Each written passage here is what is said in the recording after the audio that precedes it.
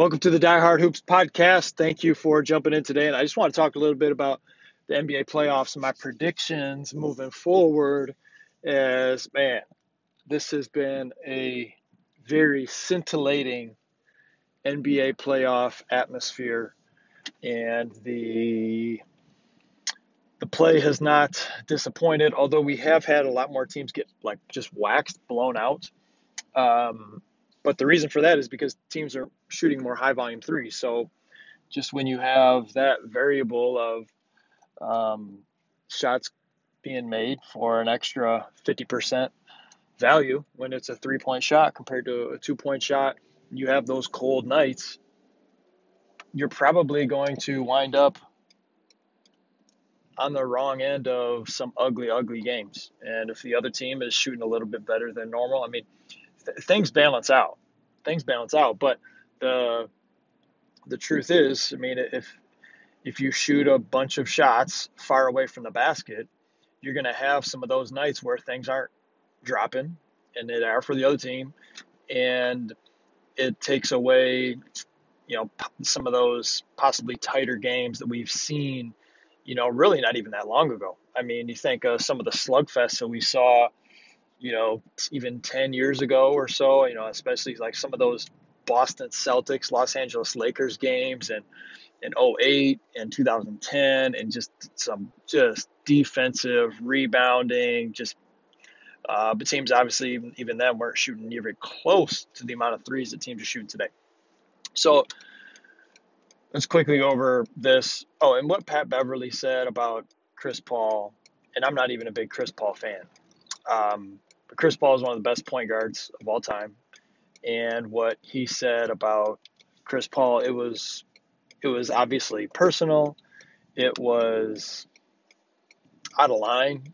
I think it was unprofessional, and so it's just too bad by ESPN to even go that route. But I know they got a lot of attention because they got a lot of people talking about it, and unfortunately, that in a microscope is one of the reasons why I don't love a lot of sports media out there, is because it's more soundbite, grabby, just what's this thing that's going to get people riled up, get people upset, instead of actually talking about the game itself. And uh, if you listen to like JJ Redick, who's been probably the best hire by ESPN, and who knows how long, he does a great job of breaking down the game. He's teaching the game, and he's giving you reasons why he believes what he believes based on what players can and can't do, strategy of the coaches, game plans. Uh, is super detailed, and that doesn't surprise me at all because his game was based on, in many ways, just outworking and outthinking the opponent. Um, so, I mean, he does a great job. Tim Legler does a great job. I think it's Chris Alexander does a nice job as well, breaking down some of the details, specifics of the game. He's super high IQ guy. So listen to that type of stuff. I mean, I'm not going to really talk about Pat Beverly anymore. I mean, it's kind of silly. He's just out of line for what he said, I think. Um, Nevertheless, it is the Golden State Warriors against the Dallas Mavericks. And as we dig into that series, I think it does help to have home court advantage. That's obviously plays a role. It's always played a role for the most part in a playoff series. But that gives the Warriors a slight edge. But the Warriors have been, I don't know, not quite themselves. I mean, really, if you think about it, since the beginning of the season, and that was even before they got Klay Thompson. I mean, Klay Thompson comes back, then Curry goes out, and Curry, although he's played well, hasn't been up to Steph Curry type standards. Klay Thompson, his movement ability isn't back. His shots, he's not able to get some of the separation on the shots as well. They're still trying to figure out how do they incorporate Klay with Jordan Poole. They're extremely small and more of a defensive liability than they have been in the past. And you think of some of those teams they had that championship team before Durant got there. I mean, they had Livingston out there, a really athletic Iguodala out there that they were able to put out there, and they don't have those types of abilities anymore. They're going to get headhunted on a lot of ball screens, a lot of isolation plays, and Luka's going to be able to carve up the defense. Now, the other thing about the Mavericks is I do know what I'm going to get from Dallas. And I try to stay away from picking a team that's really a little more ISO heavy and super reliant on one individual player because it just seems like that doesn't usually win you the whole thing. It wins you a lot of games during the regular season. It might get you to the second round, and in this case, the third round. But that doesn't win you the chip when you have one player doing all that work. But as I said with the Warriors, I have a lot of question marks. I don't have any question marks about Dallas. I know what they're going to do, right? Brunson has stepped up. He's a nice second fiddle, being a primary ball handler as well. He can take some pressure off of Luka. Luka's size, at the very least, allows him to do some things defensively that a smaller player like a Poole or a Curry can't do. So yes, if he's not as quick with those puppies, he's still a big body, and if he has to guard a big, he's as big as the bigs on Golden State. And so that to me really gives an advantage to Dallas. I know what I'm going to get. Luka could wear down. Listen, everybody could wear down. You got a lot of ISO heavy. Listen, Curry's older. He's running a million miles in some of these games, right? So to be able to, pick one of these two teams, I mean, I'm going to go out on a limb. I'm going to pick Dallas. I'm going to pick Dallas to win this. I don't feel great about it. I could absolutely be regretting myself and saying, wait, the team with more experience, champions on that team is Golden State. They have home court advantage as Golden State. They have more coaching experience with Steve Kerr and Mike Brown there. All those signs lead to Golden State. If both teams play to their absolute peak potential, I think Golden State has the higher ceiling. However, I think that Golden State also has the lower floor, and there's just more variables with how they've been playing. I think they can get picked apart, as I mentioned before, on the defensive end. Yes, they're very smart. Draymond's very smart, and they do some of the pre-switching actions, which allow them to, not single out a guy like Curry or Poole quite as easily. But when you have a team that has multiple defenders that can really be picked on, it makes it really hard to do what you're trying to do defensively and execute it. And it's just interesting. And here's where I may not be overthinking it. Dallas was one of the best teams in the league the second half of the season. One of the best teams the second half of the league.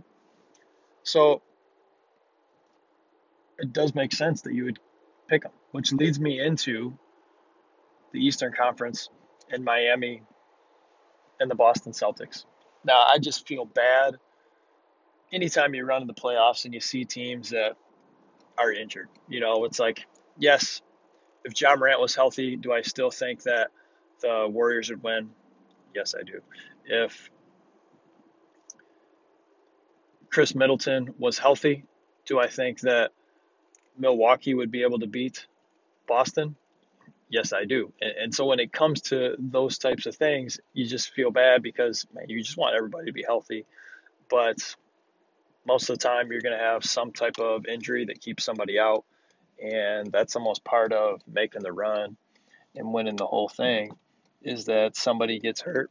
And, it's just kind of a little bit of rolling the dice. But with that in mind, Miami has home court advantage, and it's not much of a home court advantage because hardly anybody shows up to watch the Miami Heat games. I mean, it's crazy. When I was watching one of the recent games, I was like, man, it's like half full in the lower bowl.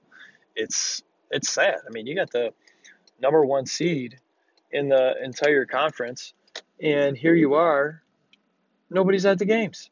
So home court advantage, big time advantage for Boston Celtics, one of the best home crowds in the entire league. In Boston, basketball city, and they're going to be ready. My opinion, they got the best player in the series, which is Jaylen Brown.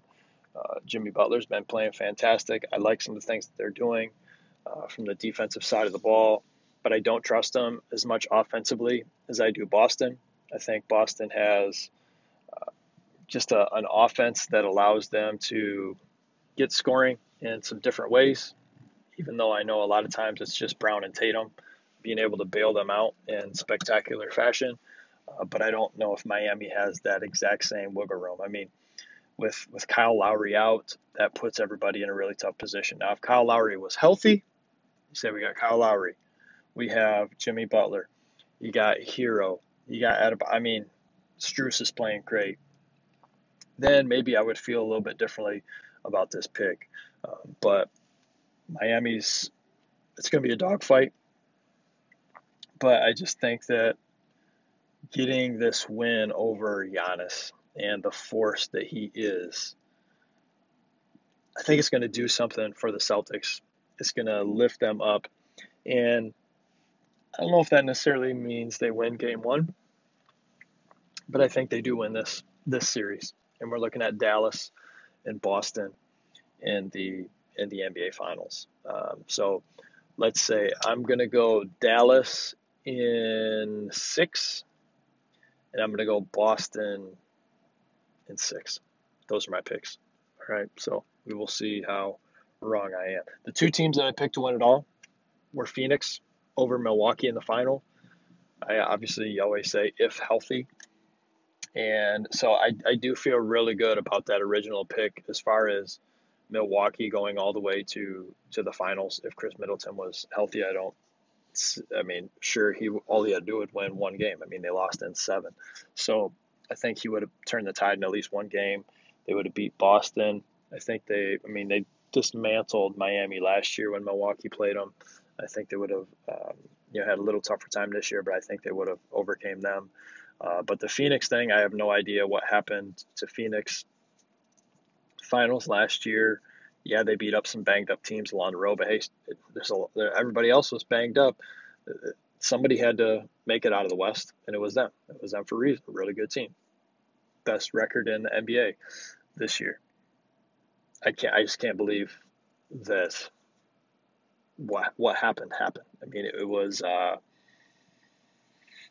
dismantling is a kind way to put it. And I just thought that they had the things defensively combined with the systems in place offensively, that wasn't a team that was going to go out like a fart in the wind. And they did. And it was extremely surprising, disappointing. That was my final pick. But at the same time, not disappointing I'm excited to watch this basketball. And Luka is a big-time talent. Some people were comparing him to Harden. I don't see Harden. I see more of a LeBron type person. Yes, sometimes Luka will do the stationary dribble between your legs 3 times in a row, step back, but he's much more LeBronish with his willingness to give the basketball up at certain times. Like Harden was known for dribbling for 20 seconds and then passing it to somebody and they shoot it. And you do that enough times, you're going to get your assist. But as far as like truly, getting the basketball up, getting other guys involved at the same time, being able to score is something that Luka does similar to LeBron. Both have the size, both have the strength. LeBron obviously was crazy athletic in his heyday, but much more similarities there. Both prefer going left as well, which is interesting, but also common for most right-handed players that like to shoot it going left. So anyway, enjoy the Western and Eastern Conference Finals. I can't wait to get there and watch this game one. It's going to be sweet. Thank you for listening to the Hoopers Edge podcast. Positive rating review goes a really long way. Get after it.